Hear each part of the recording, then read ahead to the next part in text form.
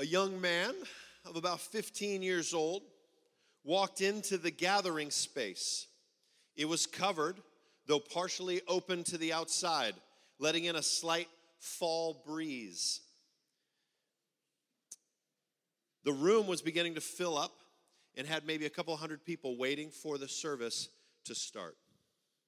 Throughout his childhood, this young man grudgingly attended a rural church with his family and found his family's Bible reading, praying, and psalm singing left him feeling restless and resentful. But several months before that fall day, when the young man stepped into that semi-open gathering space, some Christian businessmen gathered in their hometown for an all-day prayer meeting at his father's pasture. The young man's father, a farmer named William, was there when one of the men prayed that out of this town, the Lord will raise up someone to preach the gospel to the ends of the earth. A couple of months after that prayer meeting, the gathering started. Now, getting this young man into that semi-open gathering space on that fall day was no easy feat. He had heard about this group meeting for some time now. His parents told him about how great it was, but the young man refused to go with them. Some of his schoolmates said the preaching was different than the preaching they'd heard as kids, but he was still not interested. In fact, it seemed like half the town was talking about this new gathering that was taking place, and none of that interested this young man. He was antagonistic toward the whole thing and thought it sounded like some sort of religious circus. His words, not mine. Finally, after successfully avoiding a couple dozen of these gatherings, a close friend of the young man said, "Why don't you come out and hear our fighting preacher?" An interesting pitch. But this interested the young man because he liked a fighter. So he decided to give it a try. So on that cool fall day, he made his way into the gathering space and found a seat along with all the others. Once the service started, the band played some songs, and the preacher got up and began to preach. The whole thing was a little bit louder than he was accustomed to, but he kind of liked it. The young man wasn't quite sure what that preacher preached on about, but somehow he was spellbound. In some indefinable way, the preacher was getting through to him. He was hearing another voice, which I would say is probably the voice of the Holy Spirit. Well, the very next gathering, the young man made a point to be there. He had to be there. He had to hear it again. And then he showed up to the next one. And then the one after that, and the one after that. Week after week, the young man continued to come and hear the message. Now, the preacher, they preached on all kinds of topics. Nothing seemed to be off limits. He talked about sin and money and the coming of Christ and hell, among other things. I'd never heard a sermon on hell, said the young man, who noted the preacher also talked about the great love of God. The young man's heart began to feel heavy. He felt like the preacher was always directing his messages directly at him personally. He began to feel confused and convicted of his sinfulness and his rebellion. He began to doubt everything he'd heard or known about Jesus before, doubting he'd ever really known him. And when the preacher invited people gathered to receive Jesus Christ as their Lord and Savior, the young man responded. But as he looked around the room, he saw a young woman responding as well, who had tears streaming down her face. Now, he didn't feel an emotion as strong as that, and he began to have doubts about the decision he was making. He began to feel like he was making a mistake. But then a family friend and a member of these gatherings came alongside him and prayed with the young man, encouraged him in the decision he was making. And that support of someone in the gathering coming alongside him would turn out to be pivotal in this young man's life. He was so impacted by the support of the fellow member of the gathering and the God who empowered him that he decided he must tell others this good news as well. The young man then would go on to preach to other young men in his rural town. So compelling was his message that, in fact, neighboring towns asked him to come and speak to their young men and women as well. Then he went on to teach and to preach in larger towns and cities. He went on to preach about God's goodness and love to crowds of hundreds, and then crowds of thousands, and then crowds of tens of thousands. He spoke to young men and young women in other countries, and old men and old women all over the world. In total, the young man would go on to preach to more than 215 million people at live events in over 185 countries. And it all started in that semi-open gathering space on that fall day. And with the prayer of a businessman who wanted to see the gospel go out to the ends of the earth from their rural town, and the son of a farmer who would carry on his father's name, William Franklin Graham, or you might know him by his nickname, Billy Graham. I heard that story, and I just, or the story of Billy Graham and how he came to faith, and of course he went on to do incredible things. And I just thought it tied in so well with what Paul is saying here about this great mystery that God's manifold wisdom, his multifaceted, incredible wisdom should be made known to the world, and God has a plan and a purpose and a way in which he's going to reveal his wisdom to the world. And what particularly caught me this week as I was looking at this passage there in verse 10, so that through the church the manifold wisdom of God might be made known to the rulers and authorities in the heavenly places. What are we talking about, the rulers and authorities in the heavenly places? Well, that's angelic beings, right? Non-human angelic beings, the rulers and authorities in heavenly places, those who have been with God longer than we can fathom, those who have walked faithfully with God, offering praise and worship to God and following him perfectly and sinlessly, right? Those angelic beings, it says that this manifold wisdom of God might be made known to them, which I find particularly challenging, right? I find that particularly challenging because if these majestic, eternal beings whom God created and who have been working and seeing God work from a time before we can even imagine, if they don't know and understand the manifold wisdom of God, then what hope do we have? Right? If this is something yet to be made known to the angels of heaven, do we have any chance to know or understand what this manifold wisdom is all about? I think that's challenging. And this is not isolated to Paul's letter to the Ephesians. Peter says this in 1 Peter chapter 1, verse 12. He says, and we're kind of jumping in the middle of a statement here, but as revealed to them that they were serving not themselves but you in the things that have now been announced to you through those who preach the good news to you by the Holy Spirit sent from heaven, things into which angels long to look. So as Peter's talking about the gospel and the good news being preached, he says the angels long to look into these things. Does that break anyone else's brain to think that there's something that angelic beings, these supernatural beings who have been with and serving God, seeing God at work, can fail to understand some aspect of God's infinite wisdom? And that somehow we're supposed to have a grasp on what that is? I'm having a hard time computing that. You see, God's wisdom is not singular, it is manifold. God's wisdom is multifaceted. There are many elements of his wisdom. You can view it from all of these different angles, and you'll see more parts of God. We see some of God's manifold wisdom when we look out in creation, right? That's not hard to do here. It's harder to appreciate at the Salem location. There are a lot of industrial buildings. But out here, it's pretty easy to see, right? We look and we see God's creation. We see something of God's manifold wisdom. In God's wisdom, he created the earth and everything on it.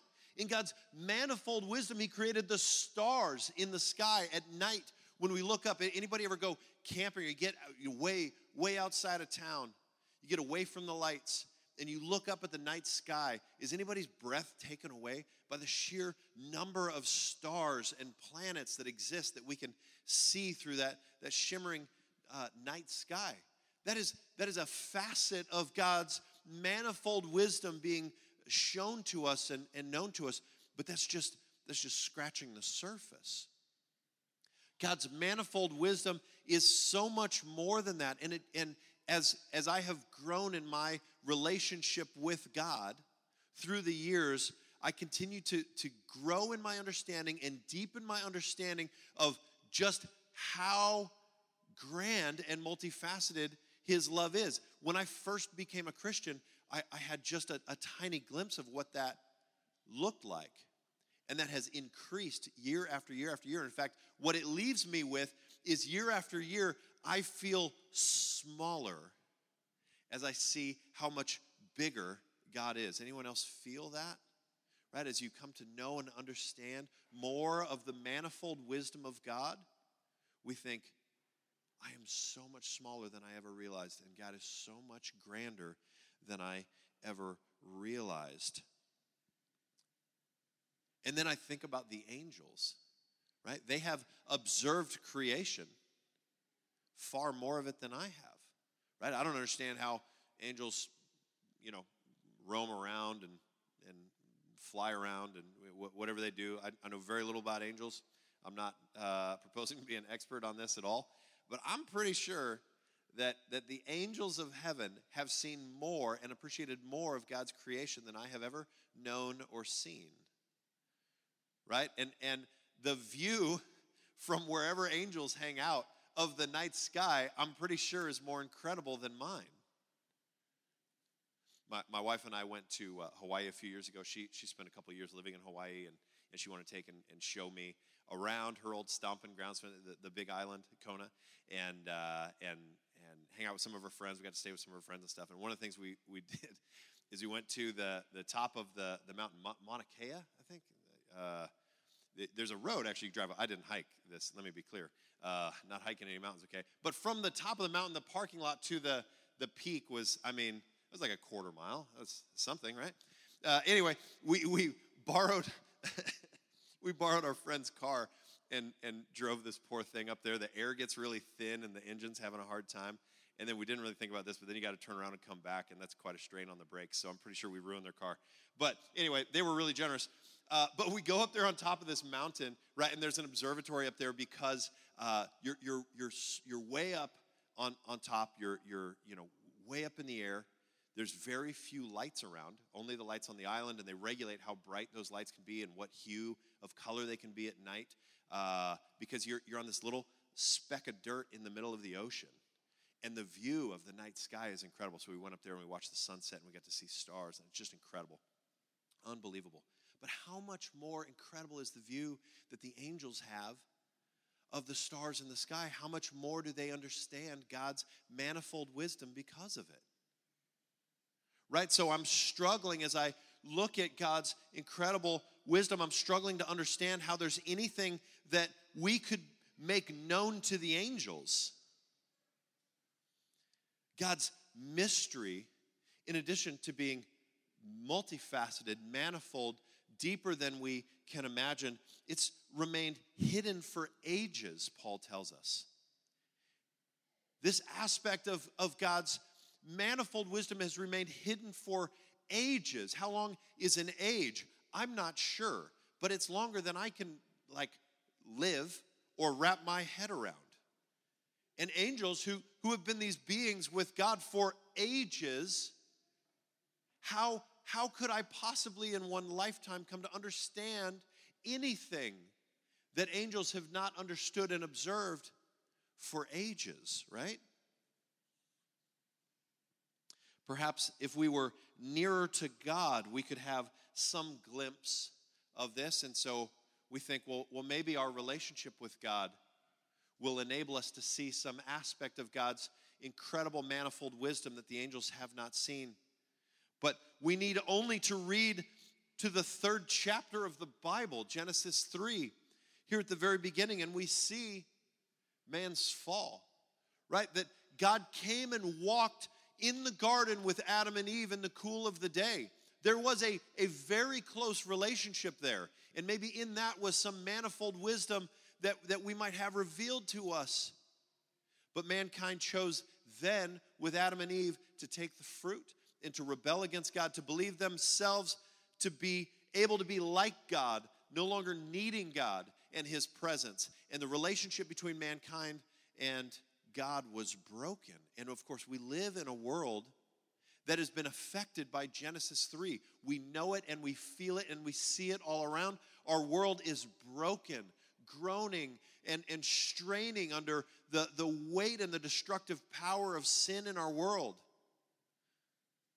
So that can't reveal to us any wisdom that the angels have not already seen. I can't imagine.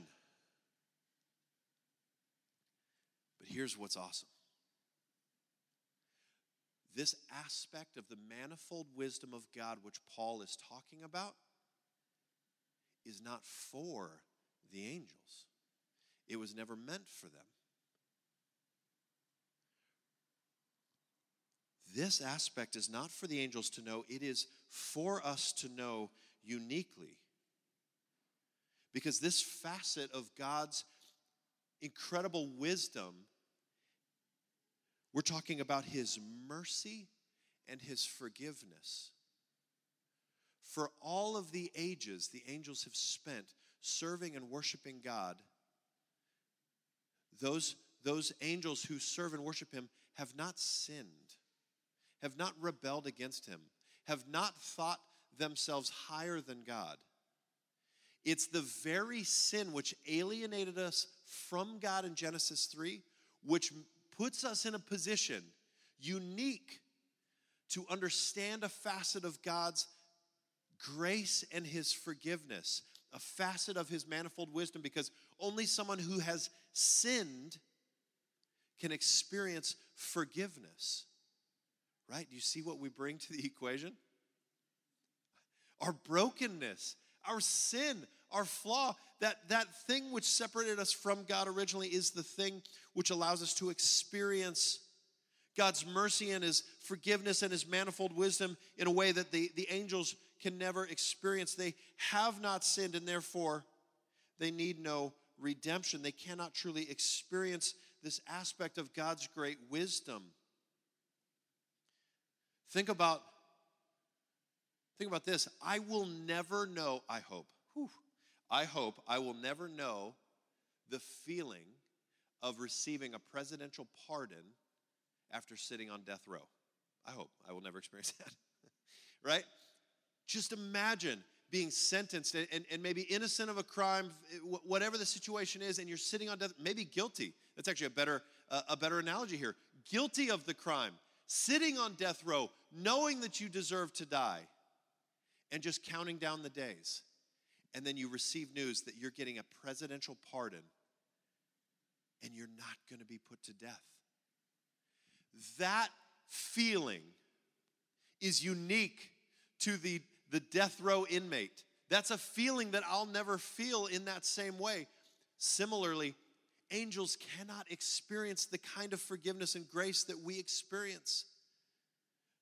God, for whatever reason, has chosen to reveal this to us, to show this kindness and this goodness to us, not because we deserve it, but because God is just good and gracious, and in that, fully deserving death, fully deserving hell, fully deserving to be separated from God the rest of my life. God rescues me out of that, pardons me from that, and I get to experience part of God's manifold wisdom in a way like no angel ever can. That's what the angels long to look into. That's what they long to see. So two nights ago, I'm out with my daughters. They did we do martial arts, and they had a test, and we're celebrating. We're going out to Dairy Queen for some ice cream. And I get a phone call from one of my employees, and I silence it. And then I get another phone call from my employee, and I silence it. And then one of his coworkers calls me. I was like, okay, I better answer this, right? So I answer the phone. I go, hey, what's going on? There must be something wrong, right? And he says, now I'm going to change his name to protect the not so innocent here. I'm going to call him Adam, okay? That's not his name, but I'm going to call him Adam. My manager calls and says, hey, Adam was in a real hurry to leave after we closed up shop tonight, and he jumped in his car real fast, backed up out of the parking space, right into your van. Here's what Adam does not know about me, and part of the manifold wisdom that is Brian. I view vehicles as tools. That's all they are. I'm completely uninterested in car. I would love to get into cars and really appreciate them someday. I drive a Kia Rio, okay? I'm not in it for the status symbol, okay? I pull up at an intersection, there's another white Kia Rio next to me. Do you know who is always in the other white Kia Rio? A 16-year-old girl. The only status symbol that a Kia Rio provides is hey, I just got a license. That's the status, right? But it's the most efficient way to get me down the freeway to Eugene, where I drive frequently, and back. And so I drive it. It's simply a tool to transport me from Eugene to Salem and back again. Similarly, I have a truck the truck which is almost as old as I am, but the engine runs and it hauls things, so it's perfect. I don't need any more than that. And then my work van is covered cargo space. It's a storage unit on wheels. That's all it is to me. And so my employee backs into my van, and he's ready for me to be super ticked. He's ready to lose his job over this. He's ready for me to fly off the handle for some reason. And he calls me and he says he backed into the van, and I start laughing on the phone. And the only thing I can say is, man, I really hope the security cameras got that, because that's going to become a GIF, and that's going to be in the company chat all the time. This is so great. He's like, well, what about the van? I'm like, I don't know. I'll look at it tomorrow or something. He's like, well, what are we going to do? I'm like, I don't know. How's your car? He's like, it's pretty messed up. I'm going to have to get it fixed. I'm like, okay, I'm sorry about your car. And, right? The point here is he's experiencing an aspect of my personality, which is I just don't care about cars. And the fact that he dented my work van, I couldn't care less. I've done worse to it, I'm sure. And he's experiencing this aspect of my personality that he's hit him and other of my employees, no one else has run into any of my cars. He's experiencing this new aspect of my personality, right? And so from that experience, his anxiety turns to relief, and his fear turns to appreciation. And when a new employee gets hired, who better can tell the new employee about me and how I operate as a boss, right? And I feel uncomfortable with this analogy because I'm putting myself in the place of God or something. So please, this metaphor falls short in so many ways. But, right, he experienced that fear turn to relief and the anxiety turn to appreciation. And when a new employee comes along, you're like, oh man, how's the boss? Is he a real jerk? Who better to advocate for me, right? No, he's so awesome. I totally ran into his car. He didn't even care, which may have adverse effects. I don't know. Listen, be careful when you park in our parking lot, okay? I don't know what I can say. But once someone experiences this, they have a whole new perspective. So this is the secret. Who better to declare God's mercy to the whole universe than those who've received the most mercy, right? For the angels to look in at redemption and forgiveness is almost purely academic, right? Because they've not experienced it in the way that we have. And so they long to look into these things. What's being made known, not just to people around earth, but to the angelic beings of heaven, the rulers and authorities in heavenly places. What's being made known to them about God is something that only we can show those of us who have experienced the grace and the mercy of God. This is the role of the church. It's not for angels to declare. It's the role of the church. And he says it there in the beginning of verse 10. Through the church, the manifold wisdom of God might now be made known. This is not something that's purely individual. And I think as Americans, as Westerners, like we have this really individualistic culture and society, right? Everything is kind of on me, right? Successes and failures, everything's very individualistic. And we have very little thinking of like the community aspect. The fact that you're here this morning probably means you understand better than most how belonging to the church is how we experience this manifold wisdom of God, right? It's communal. As we gather together, we get to see the manifold wisdom of God on display in the way that God has extended grace and mercy to each one of us. As I see how God has extended his forgiveness and his grace to me, I see part of that. But when I see the way that he's forgiven you and you and you, we get a fuller picture of God's grace and his mercy. And as we as the church, God's people gathered together, live our lives on mission in our community, we are displaying the manifold wisdom of God. We are making the manifold wisdom of God known. And I don't think it's just to the angels, but I think it's to our city. Here in Silverton and in Salem, it's to the community around us. It's to the broader world, the state and the nation. I think that as we live as redeemed people whom God is working in and through, we are showing together the manifold wisdom of God in a way that only the church can. This is so significant and unique that God sets us up, that the church would be the vehicle through which this aspect of his personality and existence is displayed. And furthermore, as we dig into this mystery that Paul's talking about has a lot to do with unity, right? If you'll remember just back a few verses, he's talking about the Gentiles and the Jews. And he's going to go on talking about the unity of the church. And I think that we're in a time, and we've talked about this recently, we're in a time that is extremely divisive. Our world around us would have us divide against one another. Our world would love nothing more than to see this church ripped to pieces over some divisive issue. A few weeks ago, we got to go on to an Acts 29 conference in Denver.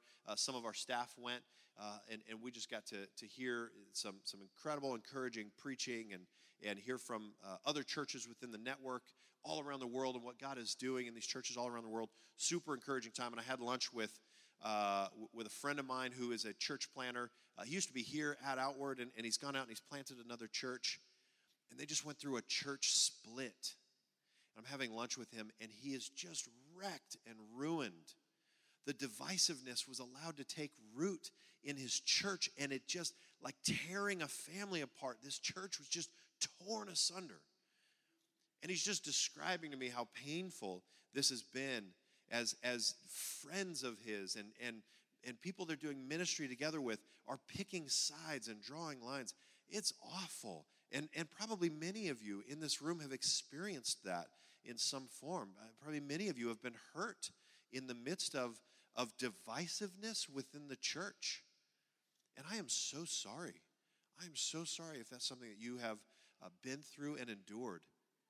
Paul's call is for unity within the church, to not let the differing opinions separate and tear us apart, but to see that the differences we have just better demonstrate God's manifold wisdom because we experience God's grace and mercy differently. We're better together as a church with a diverse group of people that God can be working through. And so this mystery and the secret gets deeper as we see that God's calling his church to unity. And not only within our church, but that we would be unified with Salem, even though we're meeting in different locations. And we are. This is not, I'm not trying to correct anything. I just want to, in the good times, let's prepare ourselves against those things we know Satan would love to tear us apart with, right? But we have incredible unity with Salem. Let that continue. And let us be unified with other churches around town and around the nation. Going to this Acts 29 conference is awesome because we're united with, there's like 1,500 pastors there, churches all over the world. It's incredible to just see that unity being represented. The gospel, the hope of salvation. In Paul's day, the big division was the Jew and the Gentile, right? And so the Jews who had been God's chosen people, they were astonished that the Gentiles would be included in God's plan. But the only people more astonished than the Jews were the Gentiles. They were astonished that they were included in this plan. And I just think, like, our division is not going to be between Jew and Gentiles. I can't imagine. That'd be a really unique one in our day and age. But like, what things will threaten to divide us, right? Who would you be most surprised to see here at our church? For the Jews, the people they would be most surprised to see coming and sitting with them in church would be the Gentiles. And I don't know, it's just a question to ponder. Like, who is God putting on my heart? From my experience, some of the people, I have good friends who are believers, who are a part of our church today. I'm not going to name names. But I thought some years ago, this guy's never getting saved. This guy he's a fun dude to hang out with, but he's not following Jesus, I'll tell you that. And I have seen God save those people. I think just in spite of my, counting them off, right? God's, oh, you think that guy can't get saved? Watch what I'm going to do. I'm going to bring him to your community group. I'm going to introduce him to my son, Jesus. He's going to get saved and do incredible things. And I just sit back and go, God, what in the world? This is so incredible, right? God loves working in those ways. It's the same thing with the Gentiles in that day. And so just be thinking about that. Like, who should we be inviting in to our midst? Who would never come? Let's invite them in. Let's not be divided, but let's be united in this, and let's show God's manifold wisdom as we live out life as God's church. Matthew 16, I want to read this. Matthew 16:15, Peter, the Apostle Peter is talking to Jesus, and Jesus says, "Who do you say that I am?" He's asking his disciples. People have been saying he was all kinds of things, some of them not so nice. But he says, "Who do you say that I am?" And Simon Peter replied, "You are the Christ, the Son of the living God." And Jesus answered him, "Blessed are you, Simon Bar-Jonah, for flesh and blood has not revealed this to you, but my Father who is in heaven. And I tell you, you are Peter, and on this rock I will build my church, and the gates of hell shall not prevail against it." I was reminded this week by Tara Lee Cobble in the Bible recap, and I've heard this before. I can't remember who I originally heard it from.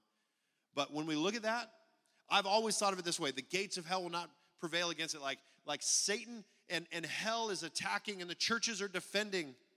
That doesn't actually make sense. It says the gates of hell. Gates are defensive structures, not offensive. So what's Jesus really saying in this verse?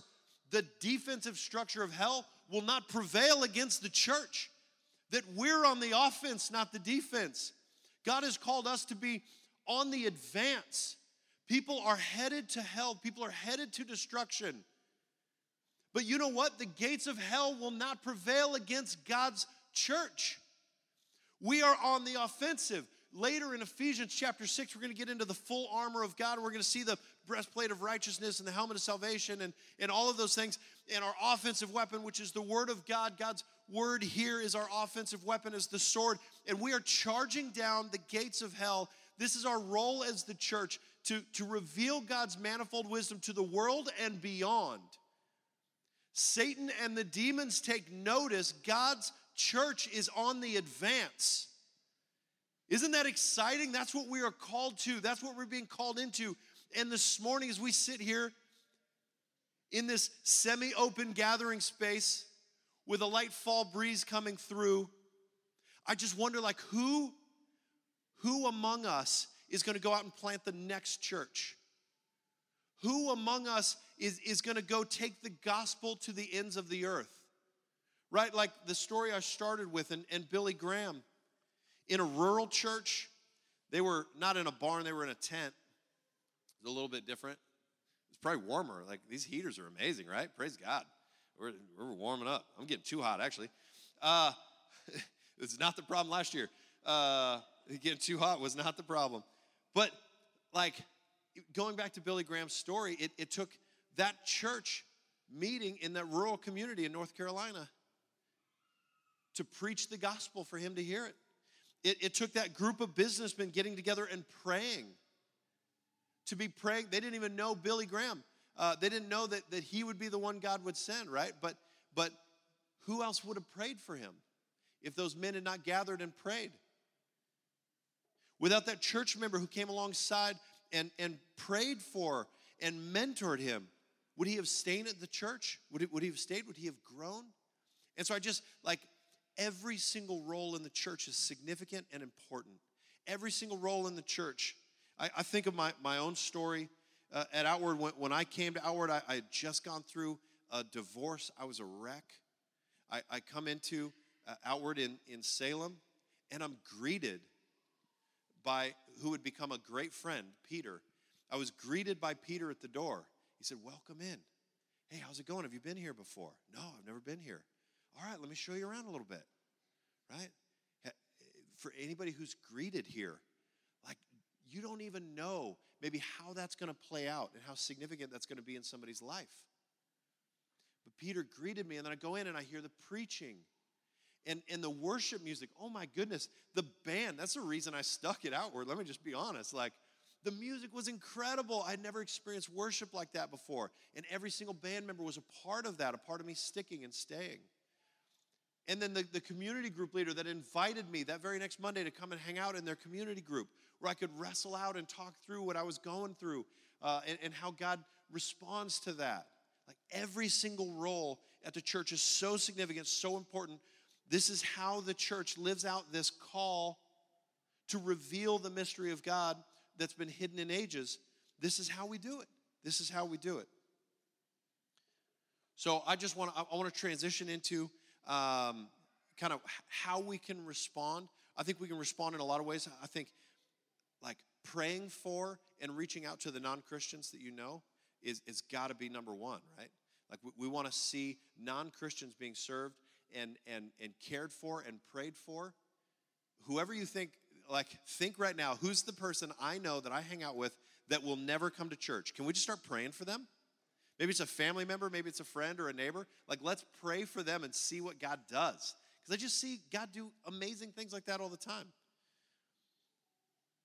And one of the ways that we're doing this, like, as a church together, is through THX, right? For those of you who are new, THX we've been doing for 15 years or something. And THX, it's a Thanksgiving outreach. What we do is we fully cook a whole Thanksgiving meal, and we deliver it maybe along with a Christmas tree and some gifts for the kids. Some of those details may change a little bit this year, but we're going to deliver this amazing Thanksgiving meal to some families who wouldn't be able to afford that. Right? Thanksgiving is a time we gather as a family. It's awesome. But if you just can't afford like an extravagant meal like that, you can lose a lot of like this awesome opportunity. And so we're going to serve 100 families this year, and we're going to serve them well. 50 families in Salem and 50 families in Silverton. We are going to serve well because of what God has done for us, because we get to display God's manifold wisdom to our community as we serve in this way. But we need to raise some money for that, obviously, and we need like everyone to volunteer. We don't need some volunteers. I need everyone to sign up and volunteer, because cooking, I don't know, like how much effort goes into cooking one turkey? Multiply that times 100. And then throw the sides in there. We got some work to do, okay? Every single thing is multiplied times 100, so there's a lot of work there. But I just want to invite everyone to participate in that. If you guys want to put up that slide, maybe it is already. So we're calling this the Finish Strong campaign, though. In the past, what we've done is we've raised money just for THX. And through kind of October, November, kind of the end of the year, we do our big push to raise money for THX. And that's awesome. But we've been challenged as an elder team on this. We've been challenged to think about Like THX is incredible, and we all love it. If you've done it before, you know what I'm talking about. Like going and delivering that meal, seeing the kids' faces light up. It's so great.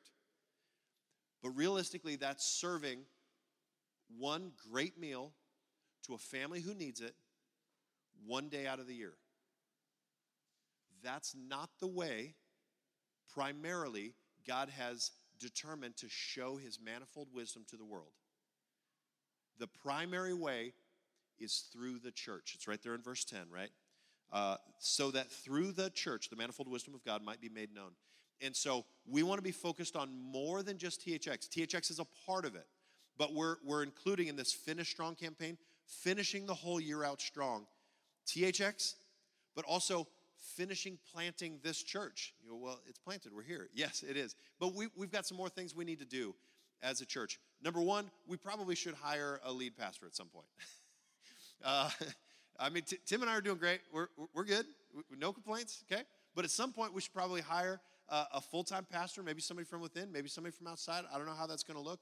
But in order to do that, we need to have some money in the bank so that we can make sure we can actually pay their salary, right? So we want to raise a little bit of money so that we can focus on getting a lead pastor who's here in this location all the time. Preaching is just one tiny part of it, and I think we do that all right. Tim does that really well, right? And some of us do all right. But more than that, we need somebody here that's pastoring and caring for all of us throughout the week. And so that's what we're looking for with the lead pastor. So we're looking for that. We need to add to the facilities for children's. We need to take and probably finish another one of these sheds up here so that we can have more classroom space.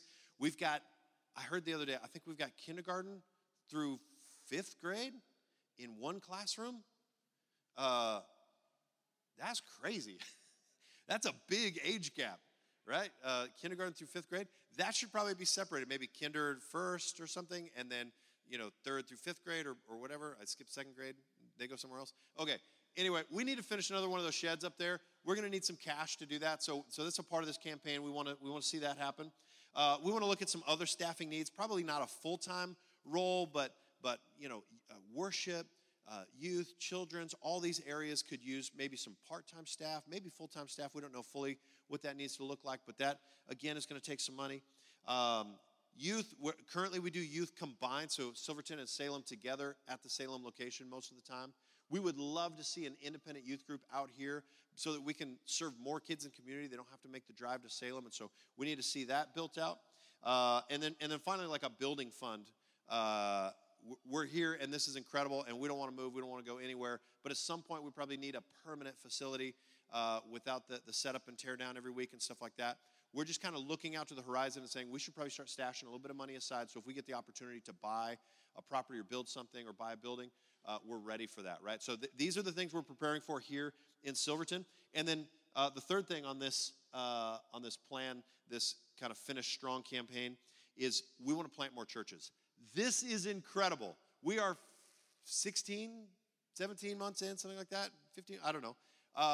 Just over a year in. Look around you. What God has done, this is so great.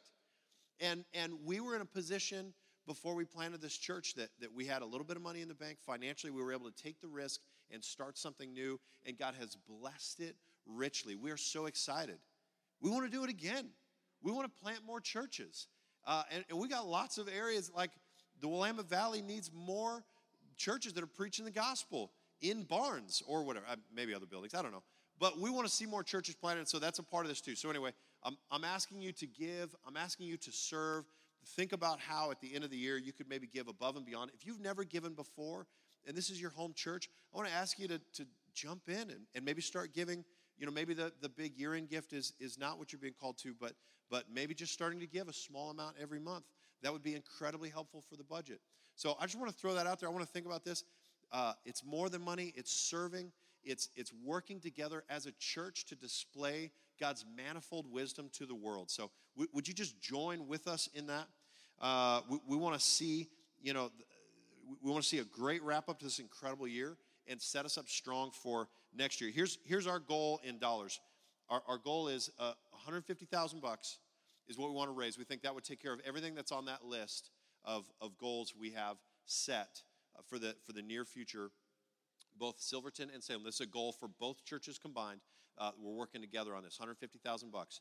Our dream goal, like just thinking crazy, like what could we do if we raised 300 grand? If we raised $300,000, what kinds of things could we do? And we have a list of just like dreams that we would love to see God fulfill. And so we're just throwing those numbers out there and want to invite you to be with us and a part of this as we live out life as a church. All right, I better wrap up here. Let me pray, and then we're going to go to a time of communion. Father God, I love you so much. God, I'm so grateful that as we peer into your manifold wisdom, which is greater than we can ever wrap our heads around, God, there's an aspect of you which is unique to us as fallen sinners who receive your grace. Though we don't deserve any of it, God, you choose to work in us and through us. God, just displaying what an incredible God you are. God, I pray that you would make this reality known to us in a way that is new and fresh. God, help us to understand just how incredible you really are. And God, help us to display that to the world around us. It's in Jesus' name we pray.